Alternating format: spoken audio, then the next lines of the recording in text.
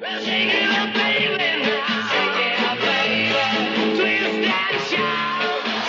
Pictures presents a new film by John Hughes, starring Matthew Broderick. Yeah, that's me. Ferris Bueller's Day Off. He gives good kids bad ideas. He's such a sweetie. The story of one man's struggle to take it easy.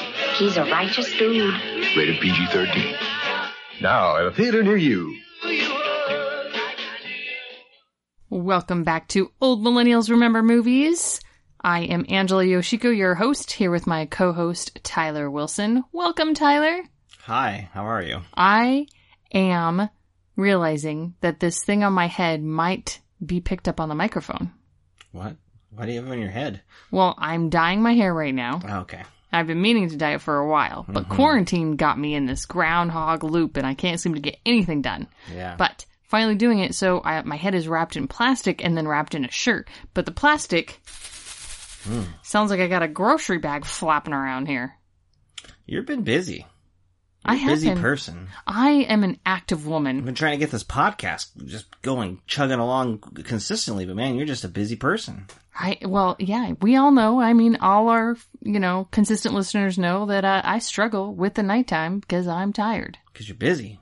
Because I'm such a... We had to make like an in-house classroom for our children. Yeah, virtual learning 2020's kicked off. We have 3 kids who are in school, so we had to make a learning space for them that looked nice and was clean, which is hard. Yep.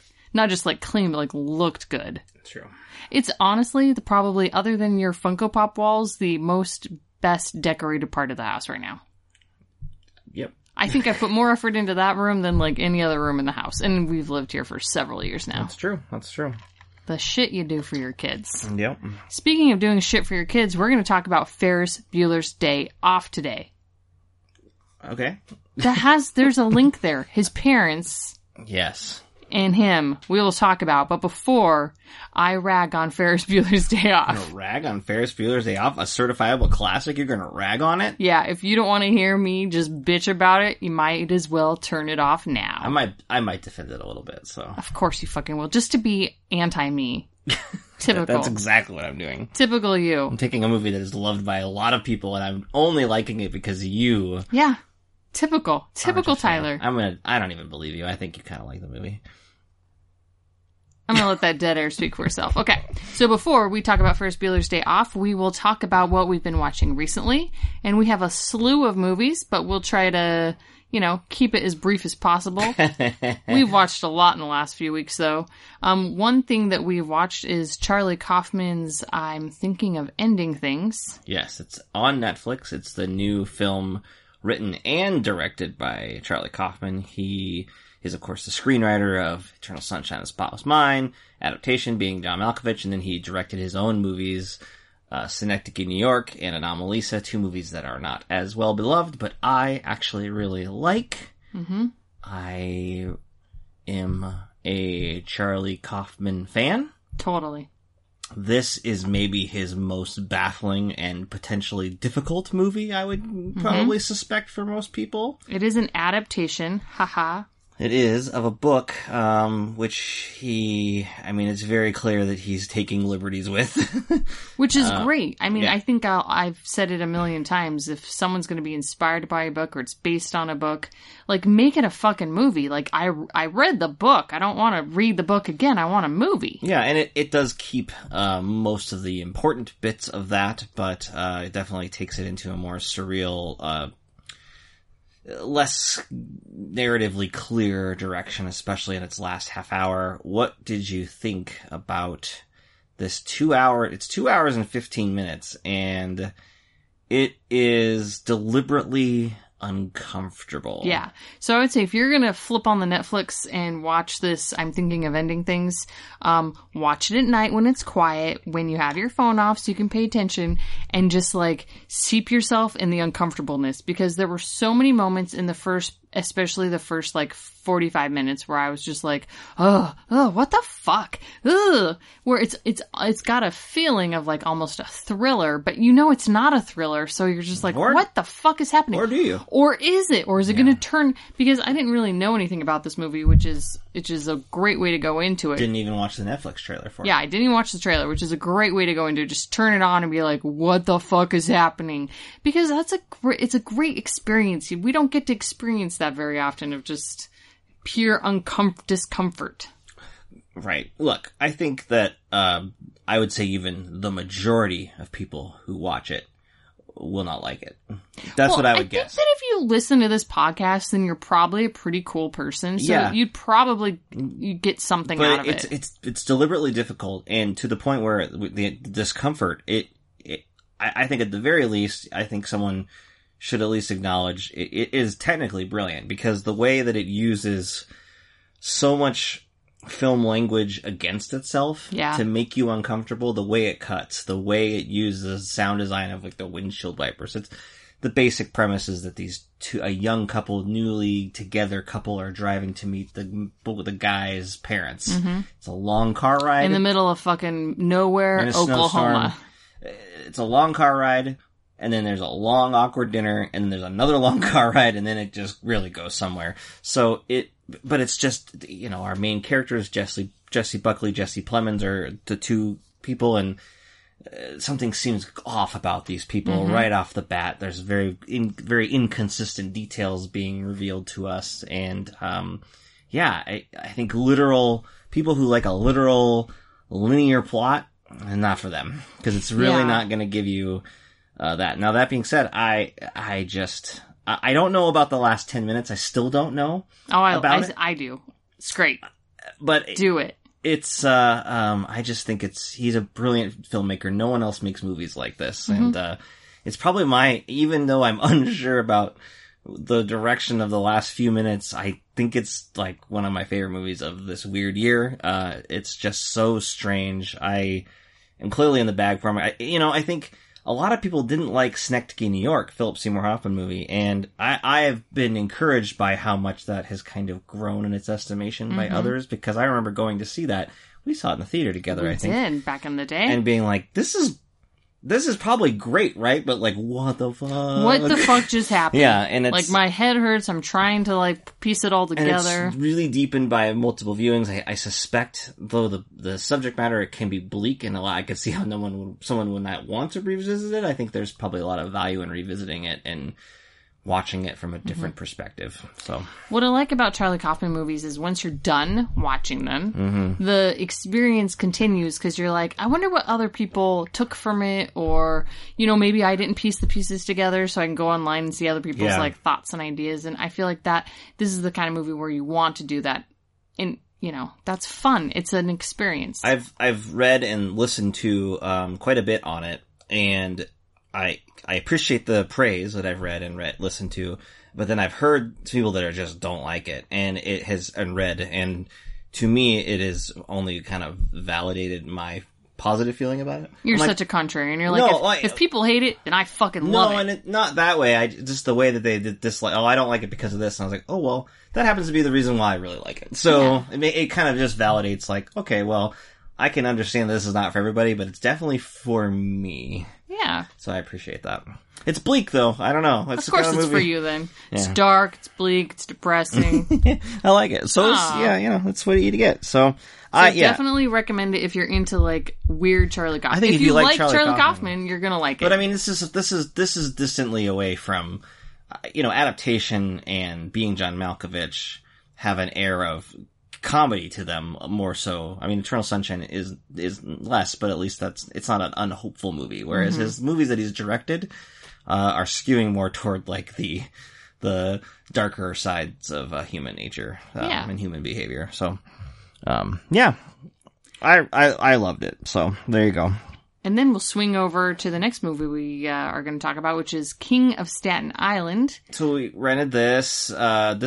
We paid for this, didn't we? Yeah, we didn't pay. It was a movie that was supposed to go to theaters, and then they put it out digitally for $20. We waited until it was like a regular rental price. And I'm glad we waited. On Amazon Prime, right? Yeah, but no, it's on all platforms. Oh, okay. You just gotta rent it. Okay. So this is Judd Apatow's new movie. It stars Pete Davidson, and it's kind of, it's very similar in structure to Judd Apatow's other movies, like, think The 40-Year-Old Virgin as a star vehicle for Steve Carell, or Amy Schumer in Trainwreck. It has that structure to it. Pete Davidson is playing someone of Arrested Development, so to speak, and then it is loosely based on his Davidson, who's on Saturday Night Live. His dad actually died in 9/11.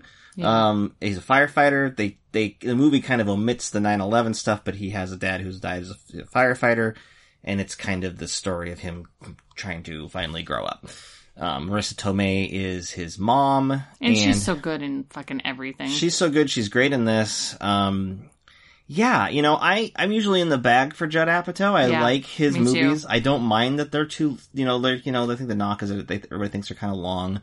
I think they are. They can be, but I like, I think how he's defended them is like, well, I like the characters. I like to spend time with them. We watch TV shows where we go on for hours. Like, I don't see a problem. And I kind of agree with him. Like, when characters are working for you, when the narrative's working for you, like, length is not an issue. I think, unfortunately, with this, like, the character just wasn't working for me, and therefore it didn't seem too long per se. I just felt like there was a lot of scenes that didn't work for me. Yeah, I wanted this movie to be a lot better than it was. It's just, it's probably farther away from a comedy than his other movies a little bit. For sure. I think you have to be a Pete Davidson fan to appreciate it. I don't dislike Pete Davidson, but I didn't think he was particularly, like, great in the movie. I thought he was okay.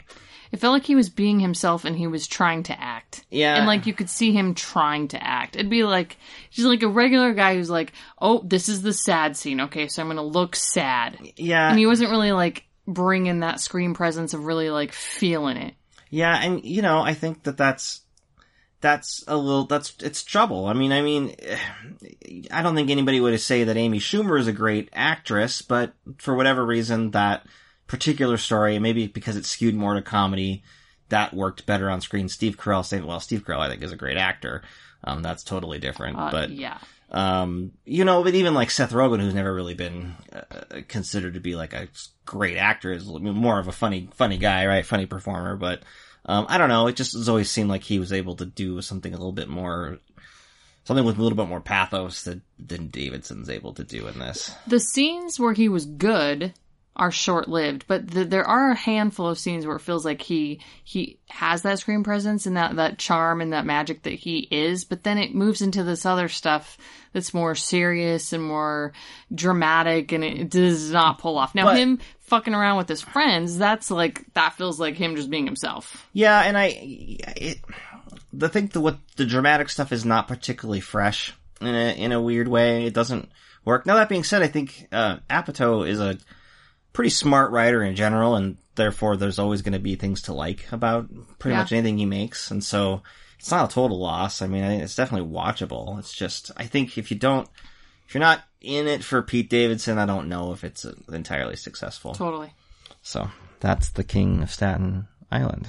Okay, what else you got for me, Tyler? We watched the Disney Plus movie, The One and Only Ivan, with our kids. That was a movie about the gorilla who's in a true fact-based, although inspired by a true-ish story. I confused the children when I said, like, this is based on a true story. And then within a second, the animals are talking. And they're like, wait. We're like, what the fuck, Dad? The animals are talking. I was like, well, the animals talking is not real. But there was in Tacoma, Washington, there was back in the 70s, a gorilla who lived in this circus-like place in a mall, and they eventually were able to release it, and that's kind of what this movie is about. Sam Rockwell is the voice of Ivan in the movie. Angelina Jolie is in it, which is weird because when so it's a book. It's a popular book. It's kind of a young adult. Yeah, Marion's class read it back last year in 3rd grade. So she was eager to watch it, but I didn't know much about it, and then you think Angelina Jolie's doing a voice in a movie, and it's like, and Bryan Cranston is the human, real, like, live action owner of this place, and he seems like an okay dude, and you know, the animals are happy, and it's just like, this is weird. Like, Yeah, what's happening here? Angelina Jolie, I know, is a, you know, pretty active, you know, she's an activist, she, you know, cares a lot about a lot of these particular issues, and I thought, like, that's weird, so I think this movie's gotta be taking some kind of turn, and it does, but I was surprised at how kind of, surprisingly nuanced it was in making that turn. Yeah, it was not obnoxious, like, animals in cages are bad. It didn't make the Cranston character out to be this, like, overtly villain. He's not a villain, and I think it's important, and I go back to, you know, it's ultimately a movie about how we probably shouldn't have them in these tiny little spaces in a mall, and that's totally right. But it has the intelligence to make the Bryan Cranston character kind of go along the journey of understanding that too. And he's not perfect, and he has issues, and he's desperate, and he's got a lot of issues there, but he's never... His intentions were never bad. He wasn't like, I'm gonna get a bunch of animals together and be mean to them. And it is weird, because there's like a certain... I won't say, but there's a certain scene where a character goes away, and you're like, well, that seems like something really... This was very irresponsible, and I preventable. Was wondering why that was kind of glossed over, but ultimately I did like... what the message was, while still being like a talking animal. Like, it was a tolerable talking animal movie, and the kids enjoyed it. And Danny DeVito is the voice of a dog, and yeah, I mean, it was okay. It was supposed to go to theaters too, but anything smaller, mid-budget's just going straight to streaming. To streaming these days. So yeah, worth watching with your kids. Yeah, good enough kid movie. It was something to watch. Okay, so then I saw a couple other movies without you. Of course you did. I watched a movie called Miss Juneteenth. Which is a movie about a woman who back in high school won like her Miss Juneteenth pageant. It's she's African American in her community. It was like, it's about the history of Juneteenth, but also just like a pageant or whatever. And it was like a scholarship, and it was a great win for her, but then she gets pregnant really early. She ends up losing her scholarship, and so it jumps ahead, and it's about her getting her daughter into the pageant. And it's really low key, but really quite good. Some good performances, and just, it's a small movie, but it's just thoughtful without being overly negative about a pageant, which I think is kind of the easy route a little bit. And I think it's just it's a movie about two women in particular, a young woman and an older woman, and it's, I don't know, more of that's good, and I enjoyed the movie. So was it more about like the female story, or more about like the Black American story? What I appreciated about it is that it's definitely both, right? But I don't feel like it's exclusionary in any way, or So I think a lot of white people showing up to this movie or watching this movie. I mean, it feels like up until this year, a lot of white people didn't even know what Juneteenth was. Yeah, and there's actually kind of an awkward scene where a person does kind of explain it, which feels like we're having to do this, and they're like, "Hey, white people, we know you didn't learn this in high school. Thanks for coming to our movie. Here's a little bit of history." So there is one little awkward thing of that. Otherwise, it plays it pretty. It just kind of assumes that it's there, and you have to acknowledge it. Because there was sure as shit no Miss Juneteenth pageant at my high school. No. Well, right. And it's set in Oklahoma Texas, where that where that happened, what the holiday's about. So, but what happened, Tyler? When word finally got... I'm just fucking with you. Yeah, that slavery was abolished, with you. Right? It took a couple years, which is insane. But anyway, but it's pretty good. It's very low key. You can rent it. It's only a couple bucks. So, the other one I watched was Never, Rarely, Sometimes, Always. I always get them out of order, even though that it naturally goes in the order that you would think it should be. Never, Rarely, Sometimes, Always. This is a movie about a young girl, a 18-year-old lives in a small town. She gets pregnant, and she goes to her local clinic, and her local clinic is all about like, this is a videotape of what a fetus is, and you're alive, and you definitely need to keep this baby. Well, she decides that's not what she wants to do, so she travels to New York City with her cousin to get an abortion. It's kind of a slice of life, kind of just like this journey. They have little to no money. They have to take buses. There's complications when they get there. And I wish I wrote down the lead actress. She the two girls are so good. It's a great, low key movie, and it really comes together in the sequence that the title refers to. And it just becomes a much more layered and complicated look at these people, because then you kind of come to understand some things about, the character and where she had to, what she's coming from, essentially. It's a movie where it's every male character, there's not a lot of there's not many real main characters that are men, but there's just this, it does a really good job of just showing the inherent shittiness of having to be a woman, a young woman in particular, anywhere. Mm-hmm. And there's just always a little bit of is this guy on the bus talking to me? He seems nice, but he also could kill me. And that is just this inherent thing that runs through this whole journey, and I think is very representative of probably how a lot of young women feel when they're surrounded by people they don't know, and even people that they do know. Yeah, I don't think that's limited to just young women. No. It's all women. No, probably, no. We're constantly in fear of being murdered. Right. But this is a story about, two younger women. But, so I just thought that was a nice touch, and it just kind of started to flow through the movie. And then, where this movie goes in the last half hour, 40 minutes is really good. It's a great performance by the two. When we talk about it at the end of the year, I'll make sure I remember their names. And I'm not even looking at my phone, but. All right. Last thing I'll talk about, there was a movie last year that came to a couple theaters and went straight to video, but I didn't watch it. Nicolas Cage, a movie called Primal. Nick Cage. He's a big game hunter, you see. He got a rare, puma, or I don't know what it was. It's a tiger. I can't remember already. It's CGI. A big cat. It's a big cat. It's CGI. Doesn't look great. But anyway, that's not really the part of the plot of the movie. He's already captured. He hasn't killed it. He's captured it. He's taking it to his mark or whatever over on a boat. And there's a murder. The FBI or whatever bringing a murderer they got to bring on this boat.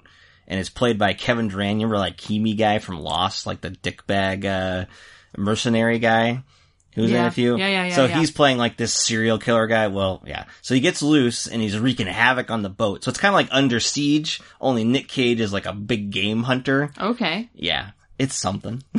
All right. It's other than the CGI cat, which looks really bad, but it doesn't have a lot to do, so it's okay. It plays it pretty straight, a boat, a bad guy on the loose, other people getting killed. That sounds like a fun romp. It's cheesy. Famke Janssen's, it's got a weird, oddly overqualified cast for what is essentially a VOD movie. Mm-hmm. But Nick Cage always he gives his all. Every time, man. I appreciate him. I'll watch anything with Nicolas Cage. We know. Yeah. We know. Is it a good movie? No. But it's not bad. And but that's was it, something. Fun to watch? Yeah. Yeah. Then that's good. It's on Hulu. There you go. Spin it. They correctly on Hulu, they either they did this for everybody, which I would really appreciate, but they did it for my profile in particular. It's hey, you asshole, here's a Nicolas Cage movie that you're going to want to watch. It's the first thing that comes up on my profile. And that it's not Primal Fear? No. What's Primal Fear? That's a different movie we could do for this podcast. With what is that Richard Gere. Isn't that the Ed Norton is the I don't lawyer remember. movie? Primal Fear. What do you remember on that? We'll just make Nothing. you write it down. Nada. Yep. So I watched Primal. That's it. That's all I got. So to recap, we watched I'm Thinking of Ending Things. Yep. Do It. King of Staten Island. The One and Only Ivan. Mm-hmm. Never, Rarely, Sometimes, Always. Yep. Miss Juneteenth. Mm-hmm. And Primal with Nick Cage. You know it. Now we're going to talk about our feature film, Ferris Bueller's Day Off. Yet another John Hughes movie that we've done. We're doing our back to school, September. Last couple, Septembers, we've done at least a couple of, school-centric movies. That's right. And we've done a lot of John Hughes, but we haven't done a lot of, the John Hughes that people... Classics.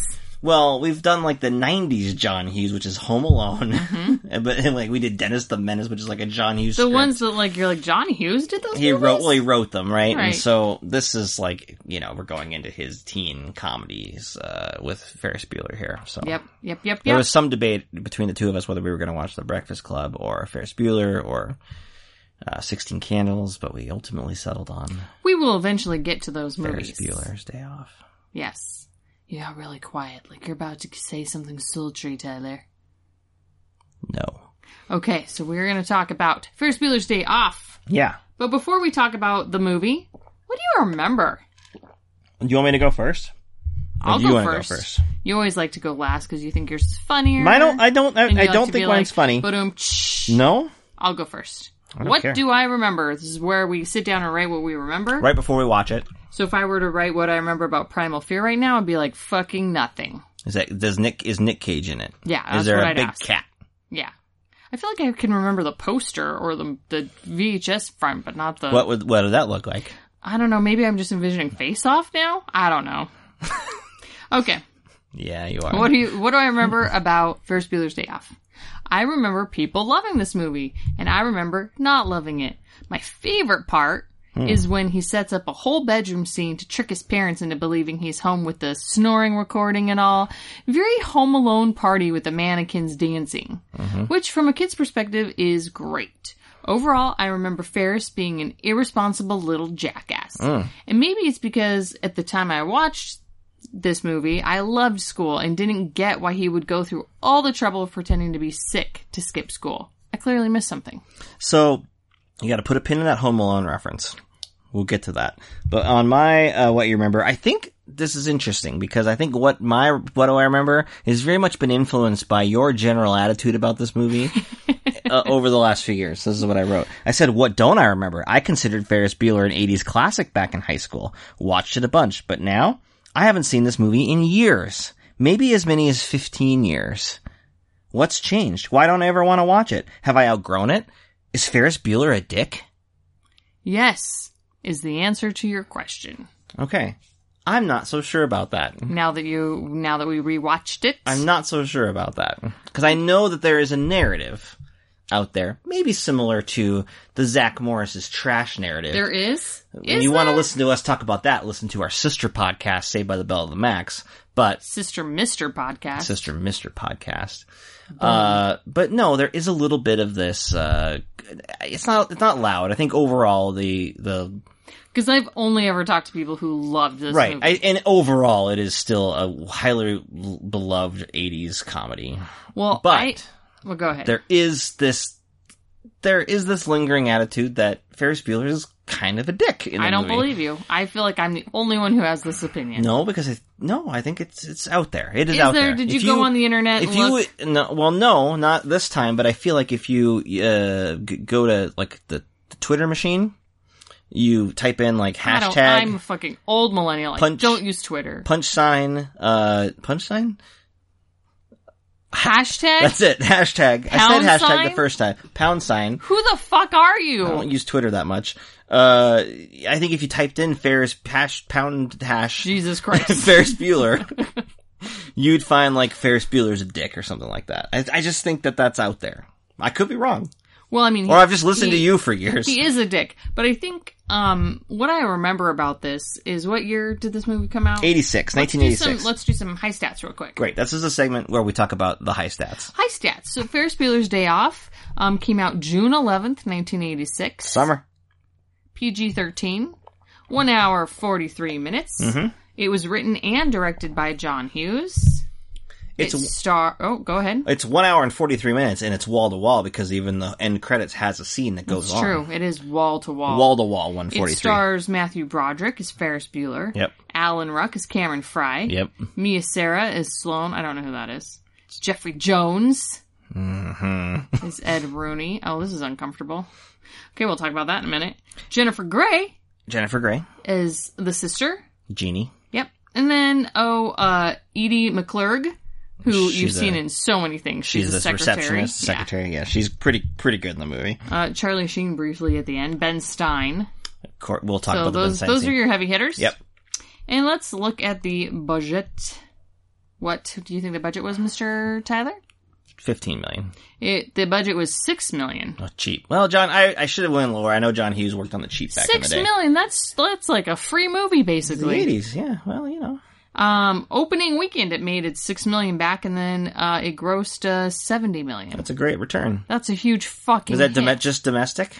Yeah, it says worldwide too. So, Oh, well, I don't know. I don't know. It was a hit, that's for sure, and it's definitely endured, obviously, through the years, to the point where even Matthew Broderick has done, like, the rehash commercial for some car thing, and they've done, you know, all sorts of stuff, and it lingers. The Deadpool movie, Ryan Reynolds parodies the end of this movie with the post-credit sequence. So. Which, at the time, I did not totally remember that was from Ferris Bueller's Day Off.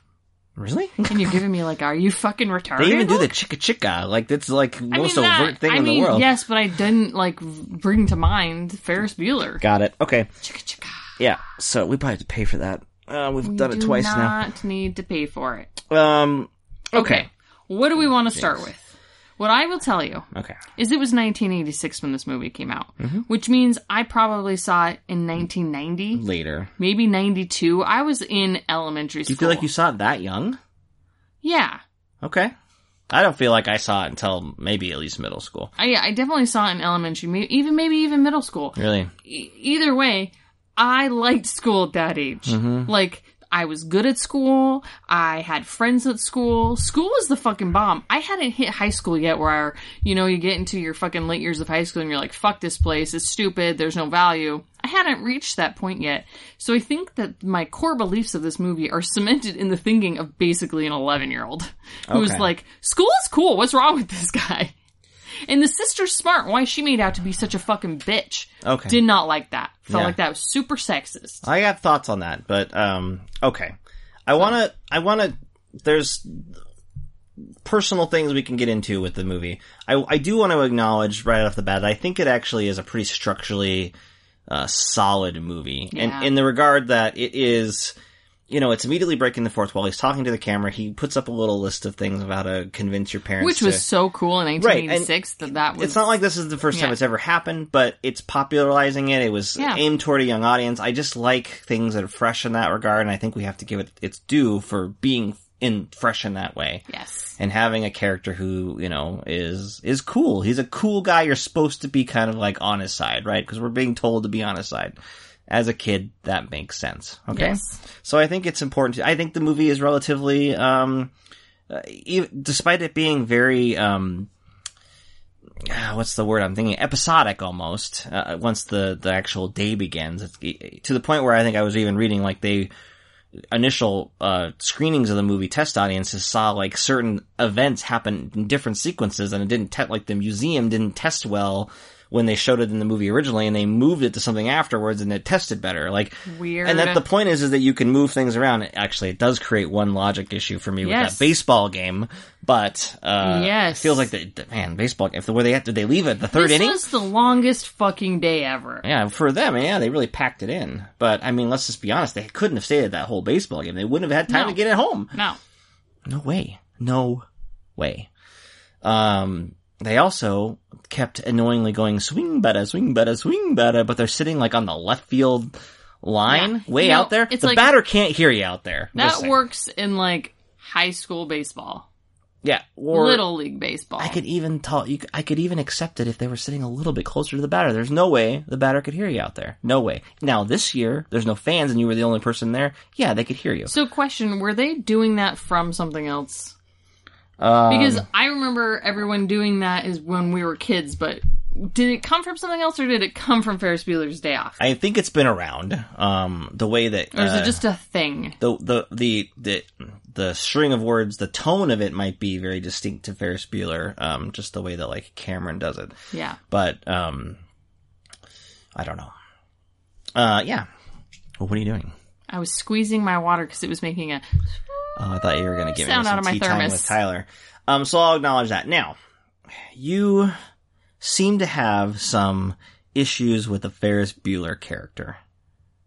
Well, yeah. Okay, so it seems to stem right from the beginning. You're annoyed right off the bat when he's tricking his dumb parents. Who I'm really annoyed with at the fucking beginning is the fucking parents. Okay. And, I think watching this as a kid, it's that classic transition of the role of parents where at some point in our childhood they became fucking stupid. Oh yeah. They are not to be trusted, easily fooled. You can't go to them for anything. And I feel like that wasn't good for our childhood. I think it set up this like this culture of disrespect towards parents. But we are on the verge of like, you will fucking respect us or I'll smack your ass. There is no adult in this movie that comes off well. No. Not a single one. All the teachers are horrible, the administrators are horrible, all the Yes. other adults are either sniveling or unhappy or Yeah. they're stealing their car. Yeah. Or there's always a negative, right? Yeah. The cops don't believe Jeannie. I mean, it's just, there's awful. not one adult. True. That It is is- across all adults. But the parents are so stupid. They're rather So, dumb. right off the bat, I don't like how Ferris Bueller is faking being sick and how he's doing it. It's so obnoxious. You I and just Jeannie wanna- are the same person. I think I am the Jeannie character. So Yeah. if you're wondering, what's Angela really like in real life? It's fucking her. And I'm Yeah. like, I will fucking kick your ass later, Yeah. Ferris. This is bullshit. And she makes some comment in the beginning. So he's pretending to be sick. And she's just like, I can't stand him anymore. Like, I don't even want to, she says, that's it. I want out of this family. Like, agree, Jeannie. Your parents are fucking worthless. They're pretty bad. Yeah. So I could see if you relate to the Jeannie character that you would be very pissed off at Ferris Bueller right from the onset of the movie. Right from the beginning. Yeah. And I the actually way really... he's sniveling and the way he's like, I'm sick and I'm doing this, like, baby talk. Ugh. It's not Blech. convincing. It's I over don't the top. like it Yeah. when, like, grown people do baby talk. Blech. Yeah. It's awful. It's odd. Yeah, I definitely appreciated the Jennifer Grey Jeannie character this time. It's 'cause you love me. More than ever before. I really like, well, it goes to my general idea of a lot of characters in this movie have pretty strong character arcs, with the exception of Ferris Bueller. Yeah. They all have growth. They discover yeah. something. They learn something. Maybe not Sloane, but again, that's odd. But yeah, Ferris Bueller is... We were discussing this a little bit after we finished watching it, and it reminded me of, obviously this came later, but he is, in this movie, he is who he is from the beginning, doesn't change. Yeah. He's confident, he's bold, he takes chances, he's fun, right? Yeah, I would say you're totally right. I mentioned that he's like self-actualized. He has a philosophy about life. Yep. Like he knows who he is. He knows what he wants. He knows what he values. He is not questioning. He's not confused. And in high school, that kind of person does tend to be popular. They seem to have their shit together. They seem to just everything's working out for them, and it feels authentic to this character. It does. Like he's not faking it. Which almost frustrates me when there's no other deeper thing about him later. Yeah. Because he doesn't change. And what I would say is, what it reminded me of it, which came late, what I was saying was it comes later, is this idea of like, you know, Jack Sparrow in at least the first few Pirates of the Caribbean movies, where he's in the movie, right? Johnny Depp's Jack Sparrow, but he actually, I mean, he has nothing to do with the overall character arc of the other. Like, he's just there to kind of, like, mess with the other character's arc. He's going after his ship, but it's not, like, it's less important. Like, he's just kind of there to be, like, the thing that kind of, like, throws the Molotov cocktail into the... Yeah. He's like a friendly antagonist. And that's what he does, essentially, for Cameron. But he's we have an antagonist in Mooney, right? But he's set him off, but he sets Cameron off, too, and he sets Jeannie off, and so... all of those characters go through arcs. Ferris Bueller does not. And it's odd. It's a very odd way to structure a movie. It's frustrating because, like, there is one lesson that he could learn in this movie. Which is that maybe you shouldn't take advantage of your fucking friends. Yeah. It's not interested in that. It's interested not. in him being... He's like, being right to the point where Cameron at the end ultimately says, like, oh yeah, well, no, you're right, Ferris Bueller. I have been wrong this whole time. I need to change. And I struggle with that message a little bit. I do like his growth, but I don't necessarily like that Ferris Bueller is kind of like... He gets totally off the hook after being a peer-pressuring little shithead bully to his best friend. Well, Cameron says that he could have stopped Ferris Bueller and it had nothing to do with him, and he wouldn't have gone along with it in the first place. He wouldn't have had to stop Ferris Bueller. Ferris Bueller was being a good friend to begin with. But maybe being a good friend was finally getting him out of the deep depression that Cameron was in the first place. So I mean, it can be argued. That could be argued. Yeah, and he's not terrible to Cameron. I mean, he gets frustrated and he gets him into trouble, but he does, he apologizes when he messes up, or he tries to be friendly to him. He apologizes, and then he's like, but I was right? Yeah, well, but he was right. Was he, though? They created a conundrum with the pickup, so he had to say that. Oh my god. Okay. So what's also weird about the movie, it takes a good half hour to get to like the quote unquote day off of them out of the house or whatever. Yeah.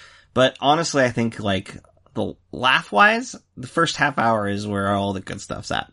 Yeah, especially if you're a 10-year-old kid. So, I mean, I really like, I think it's weird how something becomes so popular, so iconic that you just forget about it being why it became that way in the first place. And it's the Ben Stein thing where he goes through like his, Bueller, anyone? Right. Fry. So, Anderson. To this day, like we all know it. They use the clip all the time and everything, right? The Bueller. And I've been like a facilitator of training, and like if people are slow, it's like Bueller. Right.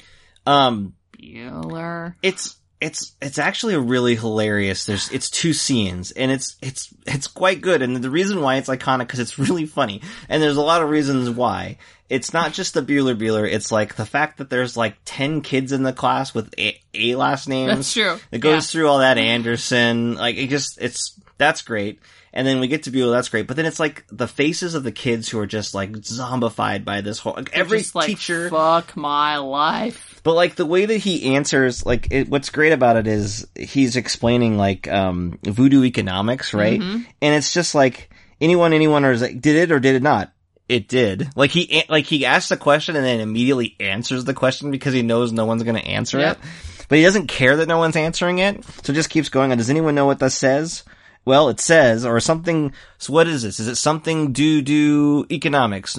Voodoo economic? Like, he just keeps answering the question, and I find that, very funny, and it deserves to be, I mean, it's, we remember it because it's good. Yeah, it's a good comedy bit. And then my favorite scene in the movie is actually a Cameron moment. I think Alan Ruck is great in the movie. I think he's the thing that keeps it going. He is. How old was he in this? Very young. When this filmed, was he? And he'd go on to lots of TV. And he brings a level of maturity, kind of. He's definitely, he's a kid. You believe that he's struggling. You believe that he's just horribly depressed. You believe all that, but there's this spark, especially in the beginning, which I find, and this is where I think like, yeah, I think Ferris Bueller's not being terrible to this guy because this guy has a streak of, defiance in him. He has a streak of wanting to be that kid and to being funny and cool and great because the way he calls, they trying to get Sloane, out of class 2, Matthew Broderick's girlfriend. And so Cameron calls with his voice to get him out and pretending to be her dad. And Mooney thinks that it's Ferris Bueller trying to get, her out,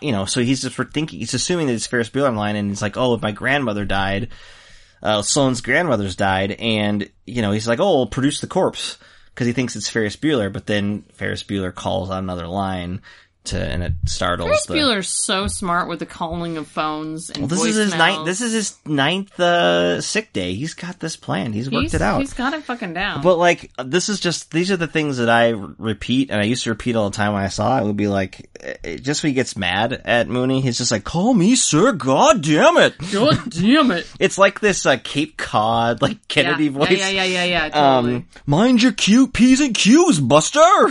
I can't do the voice. Yeah. Pardon my French, but you're an asshole. You got that down pretty good. It's pretty good. I liked it. Call me sir, god damn it. God damn it. I like the god damn it. And it's just that was super funny. It's my favorite part of the movie. It still is my favorite part. It's still funny, and it's not a Matthew Broderick moment. It's not a Ferris Bueller moment. I like Cameron, even though you're not meant to think that he's like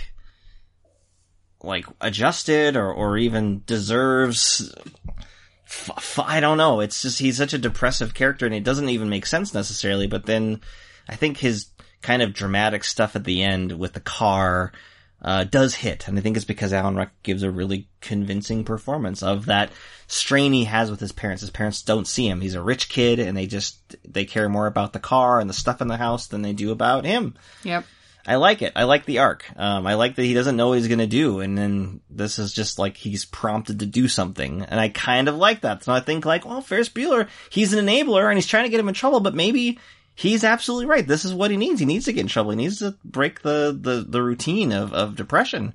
And so I don't think that Ferris Bueller is a bad guy. I think he is who he is, and that ties into what Jeannie has to learn about Ferris Bueller, right? True. Because she's Yeah. struggling this whole time. She's trying to get him in trouble. She's so frustrated that she's always the one that's getting shit on by her parents. Mm-hmm. And then it's Charlie Sheen, of all people, at the police station after she's been... Mooney's broken into the house later in the movie. She attacks him, kicks him in the face with a high kick twice, which I also find very funny. Which is fantastic. But then because she's called the cops, they just everything goes shit. The whole world shits on her.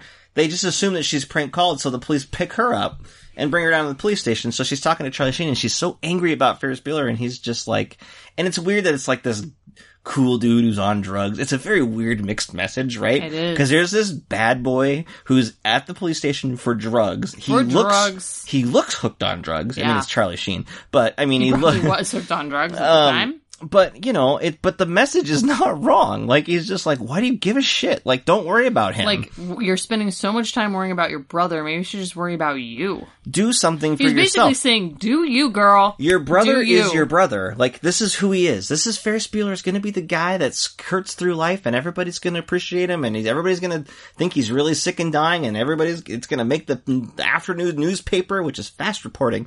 You know, there's the Save Ferris on the water, is that? Tower. Water tower. I mean, the lightning speed in which people rally around Ferris Bueller, and you're going to be shit on. So, but why, if that's what it is, then why not just take control? Why fight against it? Why just, and then and then like that's a lesson that actually works. So it works with both Cameron and Jeannie. And then of course the other arc is, it's not a character arc, but Mooney gets put through the fucking ringer for being a dick. Well, okay, so let's talk about him for a little bit. Okay. First, let's talk about how, as an actor, Well, outside of film, we know Jeffrey Jones has had some issues later on. has he? What are they? I don't know. We don't need to talk about it. Alleged or like... Yeah, I mean, it's, yeah.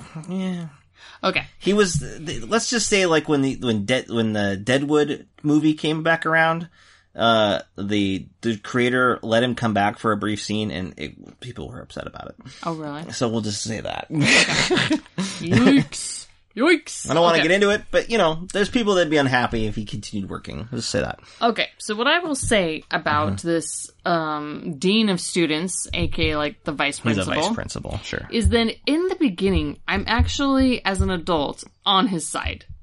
Well, because this kid's skirting the fucking rules. And literally... And you're already against him because you don't like that Jeannie's getting shit on. Exactly. So, like, the scene where he's calling the mom because she failed to fucking call him in. Mm-hmm. I mean, these personal phone calls to parents, man, the 80s were great.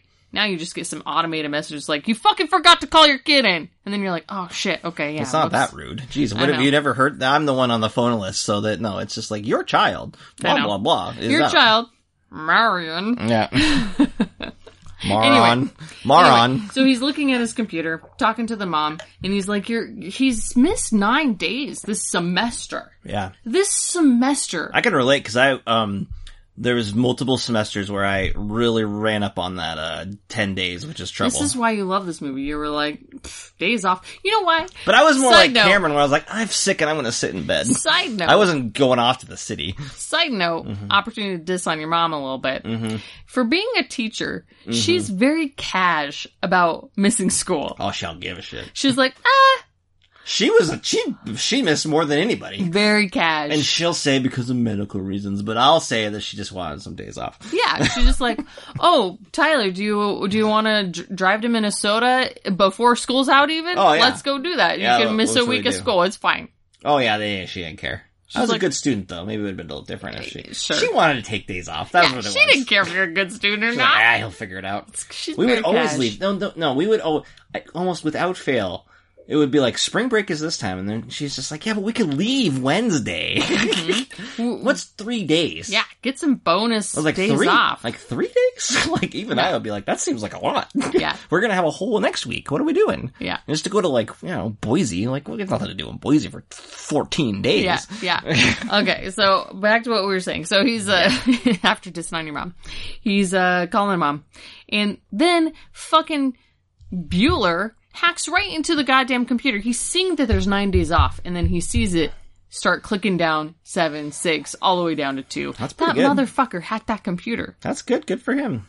So I get why this vice principal is fucking pissed, because he's got one job. Attendance is like the vice principal's only job, right? Oh, no, and discipline. Which is mostly attendance. Yeah, pretty much. I mean, like, get the kids' asses in the seats. I only ever went in there one time. It wasn't for... I don't want to get into the story. Story for another day. Yeah, no, so he's got like this, he's got like the shitbag mustache, the Jeffrey, I mean, he looks like Jeffrey Jones, so even though you might relate to him, he looks like an asshole. He looks like a prick. So prick is the word. You don't mind, oh yeah, prick is the right word. Mm-hmm. So you don't mind but I mean, as much as I hate to say it, it is kind of a pretty good comic performance. It is. Like even later when he's like, what's the score? He's like 0-0, he's like, who's up? And the guy's just like, Bears. like he's clearly like just this whole facade, right? Yep. So he doesn't have a character arc per se, but he does, things go poorly for him and he has to go through a day where he gets his shit knocked out of him and he gets bested by Ferris Bueller, right? I think the lesson there for us though, as the young person watching it, is that like don't get caught up into bullshit things. Like this guy shouldn't give a shit about this, but because he shit goes so bad for him. Yeah. It's just like, if you had just not cared. He's like, oh, whatever, he missed the day, who cares? Yeah, like your life goes on, but when you get caught up in bullshit things with bullshit people. Yeah. It's the same lesson, right? It's the same lesson that Jeannie's gotta learn. It's the same lesson that Jeannie's gotta learn. It's the same lesson that Cameron has to learn, and that but he's punished for it, whereas Jeannie's not punished. But to be fair, Cameron's in trouble, not because Mooney's punished. Mooney is, right. No, that's what I meant. But but Cameron, I mean, his actual trouble is because of his own outburst of getting the car and having it go over the edge. That's actually him. He's the one who actually ultimately causes his trouble, right? Yeah. And therefore he owns it. But yeah, the other thing I want to say is that you mentioned, Home Alone, the Home Alone prank of, the snoring scene. Yeah. I mean, I loved that scene. I mean, it was so smart. But this time you were super mad because the mom doesn't understand, like, she's so dumb. Mom, you're so fucking stupid. One, you can see that mannequin arm. Yep. It's a fucking brown, plasticky looking thing with like, and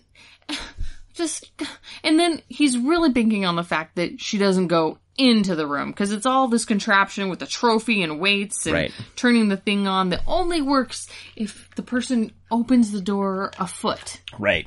Well, it's odd. Which is cool from a kid's perspective. It is cool, but a lot of his perspective, no. As elaborate of all his plans are, they actually don't hold up well to much scrutiny, because Mooney has this where he rings on the doorbell at the house and he's pre-recorded something. Well, he rings it again and it's the same recording and he obviously knows it's bullshit. Like, it's thought out, but it's also like not perfect by any means. It's very he has a similar setup for Sloane for calling like her mom or dad or whatever, and then the mortuary. Here, call the mortuary number here, and then that's another recording that he made. It's like, man, this movie cannot exist today. No. With cell phones. Basically, done. You can't do it.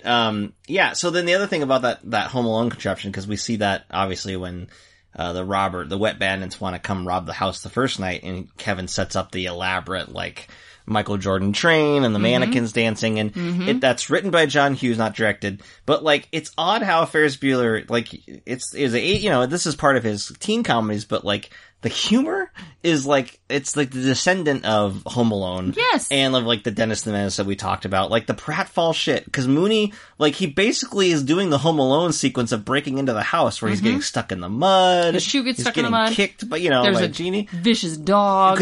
But he goes through, I had my wrong memory of like he's going through the little doggy door, and I was like, is this another movie where there's a doggy door in a house where there's no dog? Because in Home Alone there's a doggy door, but they don't have a dog. They kenneled the dog, or someone's watching the dog. Maybe. I've seen that movie a lot, and I don't recall a comment about kenneling a dog, but okay. But no, there is a dog anyway. Yes. And he gets attacked by the dog a bunch. Rottweiler. But I mean, all this stuff is just so much like, oh man, he really loves this shit, because he just would keep writing it in the movies later.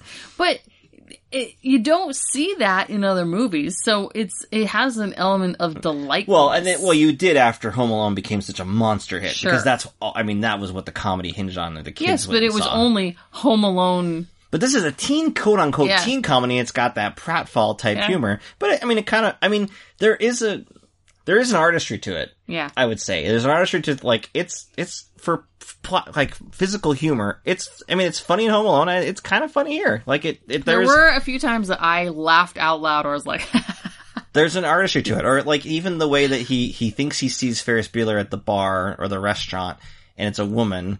And it's not that because he says something inappropriate, like, I got your ass now, or something like that. Yeah. And she turns around, and it's not just, like, that she spits, like, some soda on him through the straw. It's kind of just, like, the delay. Mm-hmm. Like, there's just a little bit of a rhythm to it that makes it funnier than the actual act of, like, oh, okay, she turned around and spit some soda at him. Yeah. Well, that's not very funny, but there's a rhythm to it. Yeah, I would agree with that.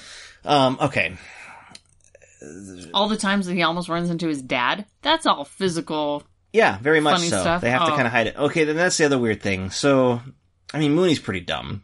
Because, my God, they show up because Like, what's his plan? That's the question. Because Cameron... Hey, Mooney, you're gonna show up to this kid's house. What's your fucking plan? I don't know. Like, I was living in it before that. I mean, because Cameron, like, makes a mistake of saying, I want to see you out there when I go pick up Sloane. Oh, in the beginning with Sloane, yeah. And so they solve this by Matthew Broderick, or Ferris Bueller, wearing a trench coat and a hat, and pulling up in the car that they've stolen from Cameron, and Mooney's out there, and Sloane walks up to them, and it's this, they just had to make out in front of him. And it's a father. Oh, you want to give your daddy Want a kiss for daddy? Want a kiss for daddy? So this, and then they French kiss. Mm-hmm. And then that part is odd to Mooney, but it's not enough to be like, that's not her dad. Like, it's not enough why wouldn't you just run up? It's like, so that's how they do it in their family, huh? Yeah, that's a weird joke. And it's like, these people are so dumb.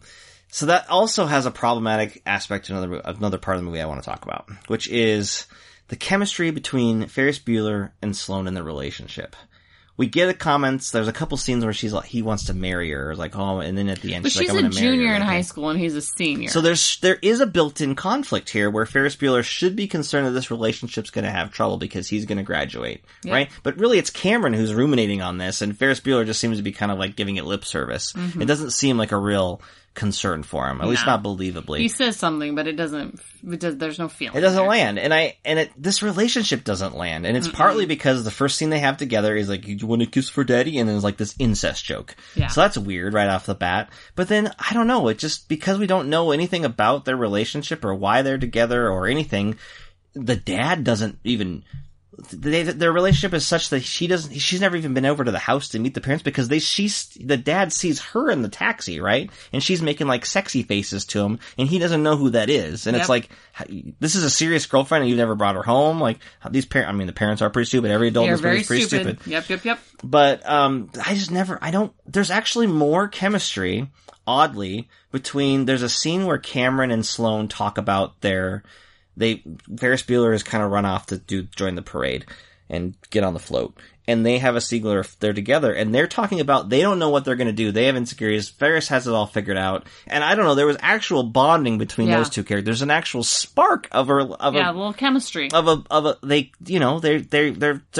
souls align in a way that the other two I don't see. Mm-mm. And then, I mean, even at the end when Cameron is like catatonic at the pool, and he's pretending to be catatonic, and then she makes a comment at the end. I was like, you were catatonic, you were just joking or whatever. Did you see me undress? And he like laughs a little bit. There's like a spark there that's not there between Matthew there's Broderick a tension. There's a sexual tension there. I always thought like there could be a sequel where Cameron just snatches her right away from Ferris Bueller. And then you see Ferris Bueller become a real monster. Would he even care? No, because at the end he decides he's racing home and he's hopping through the yards and he comes across two ladies sunbathing and he's got to get there in time, but he still stops, turn around and say like, "Hi, I'm Ferris Bueller." Funny, but like, dude, I thought you were going to marry the other girl. Now you're introducing yourself to other girls? You don't give a shit. That's what I'm saying. So, I don't know, Cameron could swoop in. So I like their relationship more than I like the I would totally agree with that. And I don't think Sloane otherwise has much of an arc here other than just kind of being along for the ride. Yeah, which is obnoxious. It's a weird where your two, like, what you would define as kind of like your two leads, although Cameron's definitely in the movie more because she doesn't show up for a while. But they're kind of static. They're not changing characters. Mm-hmm.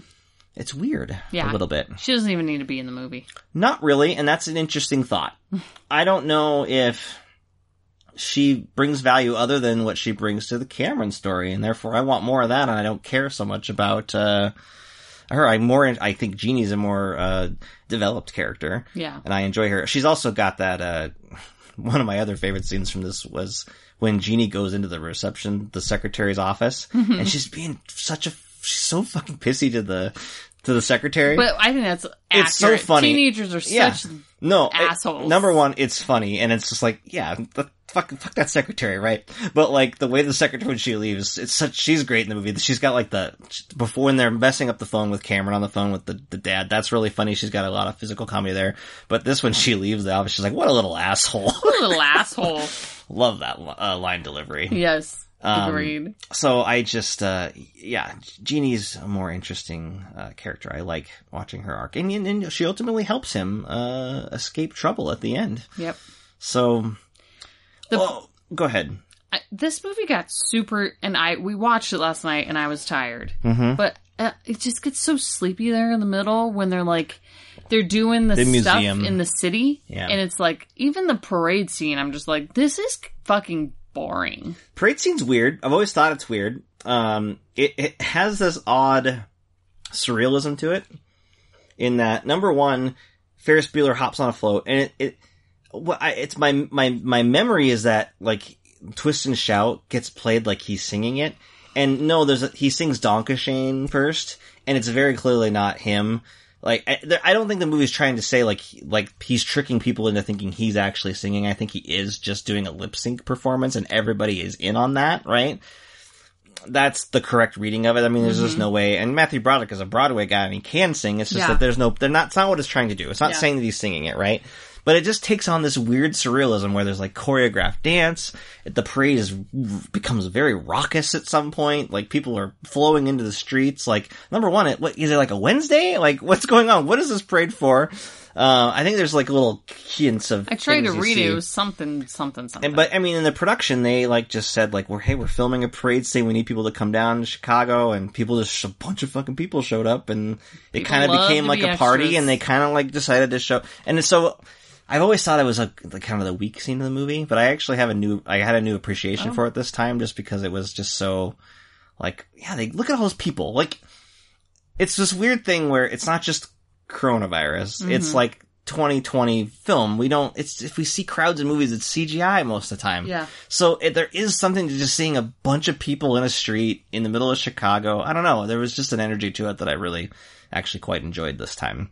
I kind of like Chicago's not a city I know very well. I've been a couple of times, but I've always really liked kind of the travelogue of it a little bit. All the John Hughes movies? Yeah, well, yeah, I just, I like that. I kind of like them going up to the formerly Sears, I don't know, I can't remember what they call it now, but, going up there. But yeah, I mean, the museum scene is odd.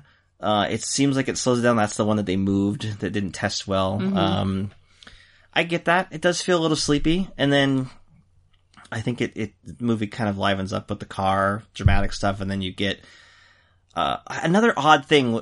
This is a weird movie. The dramatic stuff's over, and it's just a race to get home. And yes, that's the deal. He had a day off. He has till 6, and so we have to get that. And so it's it seems like a cheap way to kind of liven the movie up, but man, it's pretty fun. It is. But I think the music's great. I think that makes that middle part feel even sleepier, because the whole time that they're going to lunch, they're going to the baseball game, we're watching Rooney in between, I'm just like, when does it get to the part where he's hopping fences and trying to, the end. And the end's good, and he's racing Jeannie home, who's getting chased by a cop, and sometimes a climactic ending, though, like that can take away from what came before. That's what I was thinking this time, is like, we have this Cameron stuff, and then he's out of the movie, and it's the only real dramatic stuff in the movie, and then it's over, and then we have like this. But I mean, it's fun, so it's just like, I'm okay with it. Because it's just a really fun, like, it's the combination of the music and what happens. Even like that thing where he stops and says hi to the girls is actually very funny. Because he stops, but yeah, if you think about it long enough, it's like, what a fucking asshole. Like, he's gonna marry the other girl or whatever, but, it works. I don't know. So where do you land on this? Because at the beginning you thought, it seemed like you don't like Ferris Bueller. I feel like I've been trying to convince you that maybe you're Jeannie. You don't need to be worried about whether Ferris Bueller's a good guy or not. I think he's ultimately a fine guy. He just, he's got it easy. He's confident. He's cool. That's what confident, cool people do. They skirt through high school. Doesn't mean he's going to be successful forever. My take on this movie is my take on several John Hughes movies, is that there are some really good scenes. And there are some good characters. But the movie as a fucking whole, I don't necessarily want to sit down and watch from beginning to end. I just want my favorite scenes smushed together. Okay. This one is the one, and I'm glad I rewatched it because I was concerned that, like, I think it was a combination of maybe the chatter about Ferris Bueller being a dick. Maybe that was just you. Maybe it was like the Matthew Broderick commercial, which to me, anytime that we like go and revisit these movies through like some car commercial just kind of is irritating to me. Yes. And I'm like, fuck you. Like, I don't need that. I don't even need the Deadpool reference. I just don't need that shit, right? So it kind of turns you off a little bit to something that you've seen a lot, and you just like, and every time you hear anything about it, it's like, it's Bueller, and then you forget that there's a reason why you liked it in the first place. Yeah. And so, to me, this is probably, I mean, Home Alone notwithstanding, because it's a fucking holiday classic, and you just wrote that. Classic. But this is the easiest watch of John Hughes movies for me. It's just always one that, even when I'm like feeling critical of it, I'm just like, yeah, but I mean, it's, it's Ferris Bueller. And there's a little bit of nostalgic tinge to it. I think it's good enough that that glow is not a distraction. I don't know. I don't know if I want to watch Ferris Bueller's face ever again pretend to be sick. I just want to punch it with my fist. Now, you were thinking that... do you think that Matthew Broderick is good in the role? You know what? Okay, so good question. Yeah. I don't think that Matthew Broderick is a good actor in a lot of the things I've seen. However, now that we just rewatched this, I actually do think he was good in the role, and it was cast well for him.